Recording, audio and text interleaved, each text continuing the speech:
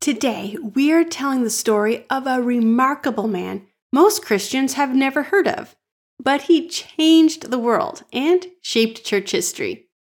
This story takes place in Russia, Germany, America, China, and Japan. This is a story of one man in 5 countries who wanted to serve God and used his language skills to make sure everyone had the chance to read God's Word.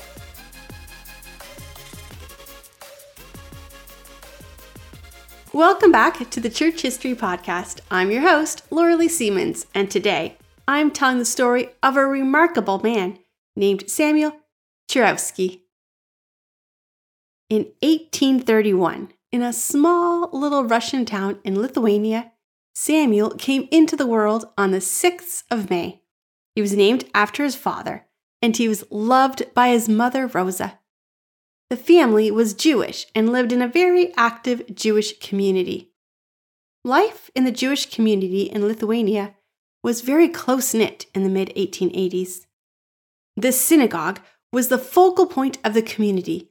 This is where the families worshipped together and children went to school. The schools were called yeshivas, and multiple generations of Talmudic scholars would teach the children. The Kehillah was a Jewish community council. This ruled all aspects of the Jewish community, including their charity, education, and religious practices.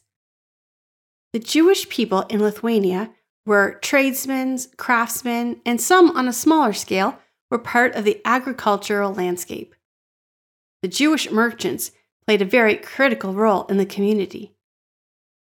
Even though this was one of the better places for Jewish people to live in the mid-1800s, there was still a lot of discrimination. Jews were forced to live in the areas that the government deemed as Jewish quarters. This law was known as the Pale of Settlement Law. The government also had quotas about how many Jewish children were allowed to be enrolled in the schools. The non-Jewish people in the area would often discriminate against Jewish businesses and refuse to purchase from them. The local Russian community would often have something called pogroms. This was violent attacks on the Jewish communities. While things were difficult for the Jewish people living in Russia during the 1830s till the 1850s, over the next few decades, the difficulties grew much worse, and the Jewish communities faced horrific acts of killing, but we're going to cover those in later episodes. The Jewish people spoke Yiddish, and the children learned to read and write in Hebrew. And that is the community little Samuel was born into, and his first few years were filled with love in his Jewish home. Unfortunately, both of his parents died while he was still very young, and his older brother became his caretaker. Samuel's older brother was a timber merchant. He was young and only just starting his business, so the 2 boys had very little money. But Samuel was able to go to school, and the Jewish community soon saw just how smart Samuel was.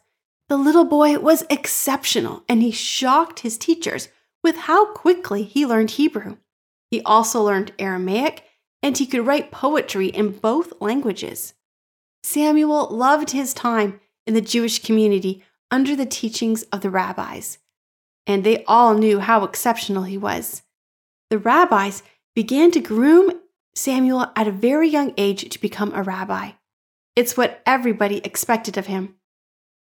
At the age of 15, Samuel was seen as old enough to no longer be under the care of his brother. He found a place to live, and he began making money working as a tutor. Now, all the Jewish people had to learn a craft, so Samuel also became a glazier, which means he made stained glass windows. And that is how Samuel was living when he felt God called him to be a rabbi. He decided to leave his home and his nice little community and move to the Ukraine, where he attended a rabbinical school. That's where he met a mission group called the Society for Promoting Christianity Among the Jews. While church history is full of stories of the church treating the Jewish people harshly. This was a time in our church history when many of the church were feeling called by God to reach the Jewish people for Jesus. Samuel engaged with this missionary community, and they gave him a copy of the New Testament in Hebrew. Reading the New Testament in Hebrew had a huge impact on him. He continued reading it while he was studying to become a rabbi. Soon, Samuel decided to move to Germany. He had no money to travel to Germany, so he walked from Ukraine to Germany. Now, today, if you were to get in a car and drive from Ukraine to Germany, it would take 21 hours, and Samuel walked the entire way. Once he reached Germany, he attended the rabbi school in Frankfurt, and later he attended the University of Breslau. At this point, Samuel spoke many languages. He spoke Hebrew, Aramaic, Yiddish, Polish, Russian, and once he moved to Germany, he also learned German. In fact, he became so fluent with it that people thought he had spoken German since birth. Samuel's ability to learn languages would be the skill God would use. Samuel didn't have very much money while he was in school. In fact, he could only afford to buy 1 loaf of bread a day, and that is what he survived on. Yet he never complained, and he had the reputation of being a happy, enthusiastic young man. During this time, he was still reading the Hebrew New Testament and was beginning to wonder, could it be possible? Could Jesus possibly be the Messiah he was looking and waiting for? One day, as Samuel was walking down the road, he passed a Catholic church and decided to walk in. He sat in the very back and looked at the crucifix hanging on the wall in the front of the church. And he wondered, what if this man had been the Messiah? Slowly, over time, Samuel was coming to the profound realization that in Jesus, the Old Testament messianic prophecies were fulfilled. Jesus had fulfilled the prophecies from his Jewish teachings. Samuel was becoming what is called a Messianic Jew. That is a Jew who believed Jesus is the Son of God. In 1854, Samuel immigrated to the United States to attend school. He quickly learned English, which became the 6th language that he spoke fluently. He now spoke Hebrew, Aramaic, Yiddish, Polish, Russian, and English, and he spoke them all fluently. And this is when he met a man named Samuel H. Turner, who spoke Hebrew and was a teacher of Hebrew. Under this man, he found a friend he could trust and learn from. Samuel H. Turner was a Messianic Jew, and he met more Messianic Jews and became friends with a man named Reverend John Nieder. This pastor was a Messianic Jew who lived in Brooklyn and was a missionary to the Jewish community in New York. And Samuel began to spend time with this mission. One Passover, he was invited to a Passover dinner with a group of Messianic Jews with whom he had become friends. The meal started the same way all traditional Jewish Passover meals start. But as the meal ended, each group member stood and shared how Jesus had been the Passover lamb and also how Jesus had personally impacted their life. Samuel sat silently listening. After all these years of studying, he dropped his head into his hands. When it was his turn to speak, he said, "Jesus, I am ready to call you Lord." At this point, Samuel not only believed that Jesus was the Messiah, but also that he was going to live his life in full service of Jesus. He had thought at a young age God had called him to be a rabbi, but now he thought God was calling him to be a missionary. He left New York and headed to Pittsburgh to study to be a pastor, and in 1858 he graduated from Western Theological Seminary in Pittsburgh, Pennsylvania. He had been given a full scholarship. During his time at the school, he added Greek to his language so he could read the Old Testament in Hebrew and the New Testament in Greek. While Samuel now spoke Hebrew, Aramaic, Yiddish, Polish, Russia, English, and Greek, he felt God calling him to be a missionary in China, and he was accepted as a missionary to China on May 3rd, 1859. The trip to China took about 6 months, and during that time, Samuel decided instead of wasting his time on the boat ride, he would use that time to learn Mandarin. When he landed in Shanghai, he could already write classical Chinese. Samuel landed in China in the middle of the Taiping Rebellion. Now, we've spoken about the Taiping Rebellion in past episodes where we covered the missionary work in China. For a quick summary, the Taiping Rebellion was this massive civil war in China that lasted from 1850 until 1864. Now, this massive rebellion and civil war impacted missionaries because the rebellion was led by a man who claimed to be the younger brother of Jesus Christ. The rebellion was aimed to overthrow the Qing dynasty and establish the Taiping Heavenly Kingdom, which was a theocratic state based on so-called Christian principles. However, their version of Christianity differed greatly from the Bible, and their leader claimed that he was the Messiah.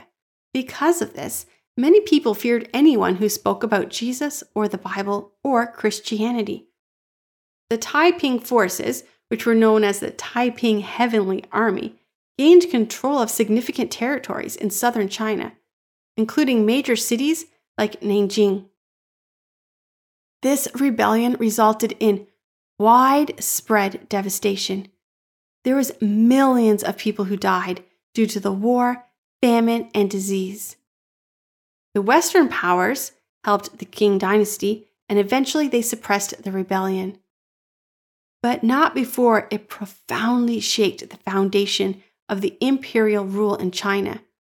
And this rebellion left a lasting impact on Chinese society and politics.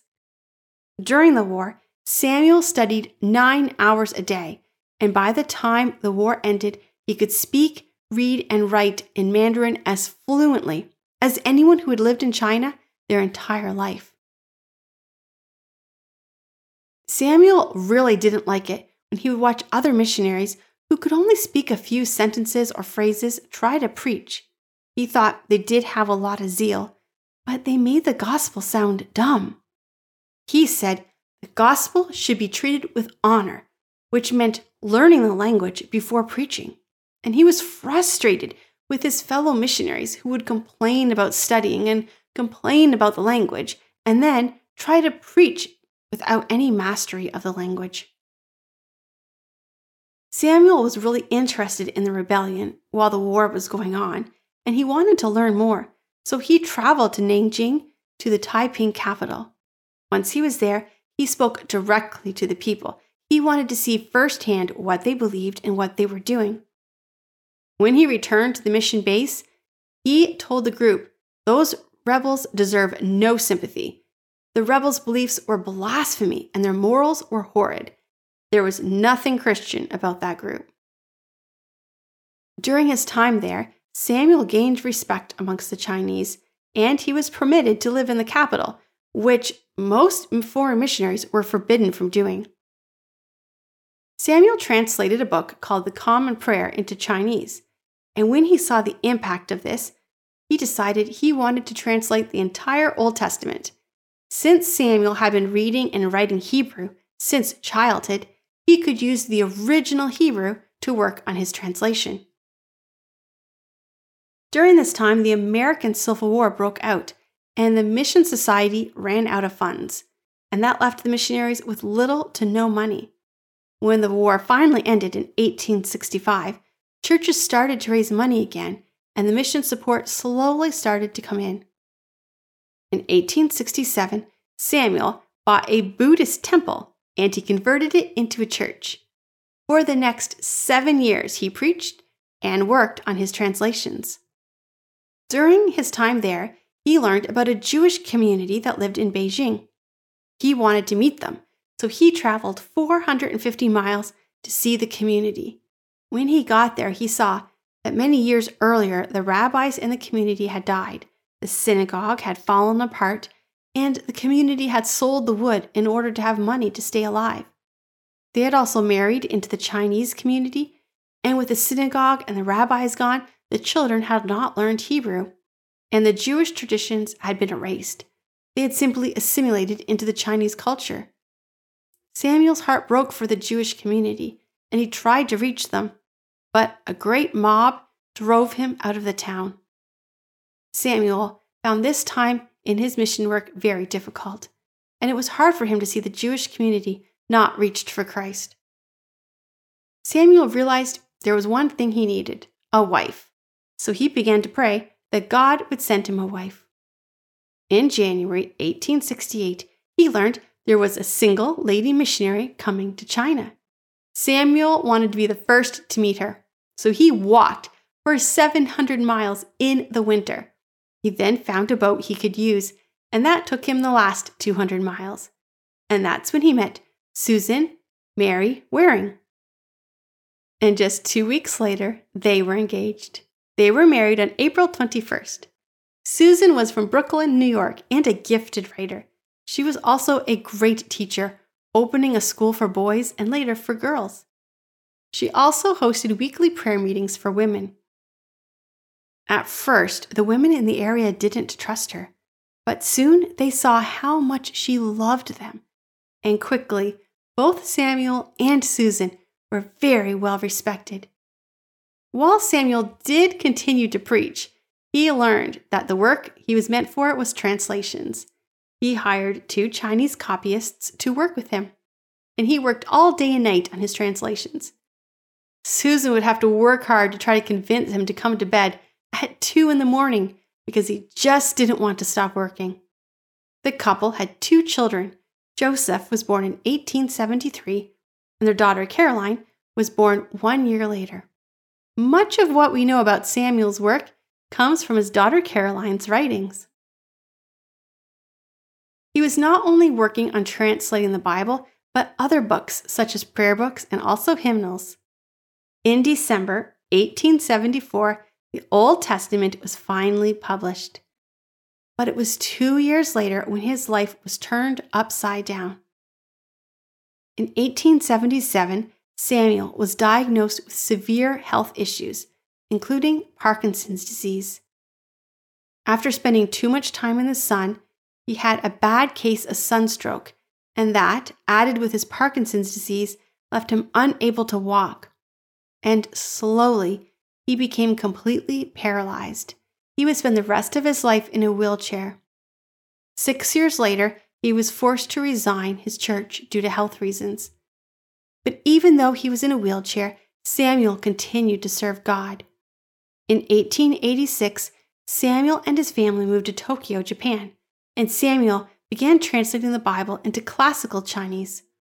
2 years later, he began working on the Mandarin translation of the New Testament. The climate in Japan was much better for Samuel, and his health did improve. However, he continued to slowly become more and more paralyzed. In 1891, Samuel completed the translation of the entire Bible into Mandarin, and in 1906, he finished translating the entire Bible into Wenli, which was a literary Chinese language. By this point, he had become so paralyzed that he only had one finger he was able to use, and he used that one finger to type as he finished the rest of his Bible. He wanted to translate the Bible not only into Mandarin, but also into the plain Chinese languages. He wanted to ensure that everyone in China could read the Bible in their own language. In 1899, the revised Old Testament for Mandarin was published, and it sold out in just a few days. And in 1902, when the Wenli Bible was published, the publisher was completely overwhelmed. Even though he published thousands of Bibles, they were all sold out within days. In 1906, Samuel passed away October 15th in Tokyo, Japan. 3 years later, his wife Susan also died, and they are buried in Japan. Their children, Joseph and Caroline, both moved to America, and they died in 1940 and 1942. Despite facing significant health challenges, Samuel's dedication to mission work and Bible translation left a lasting impact on the spread of Christianity in East Asia. His translations continue today to be revered for their linguistic excellence and his contribution to Chinese literature. This is a quote from Samuel. "I sat in this chair for over 20 years. It seemed very hard at first, but God knew best.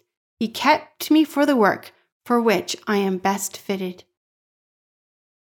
I hope you were as inspired by the story of Samuel as I was, and no matter where God has placed you, and no matter what you are going through, remember that God has a plan for you. Next week, we're going to look at the story of another great man, and you won't want to miss that. So come back next week. In the meantime, you can always check out my website, FlorallySiemens.com, for more episodes.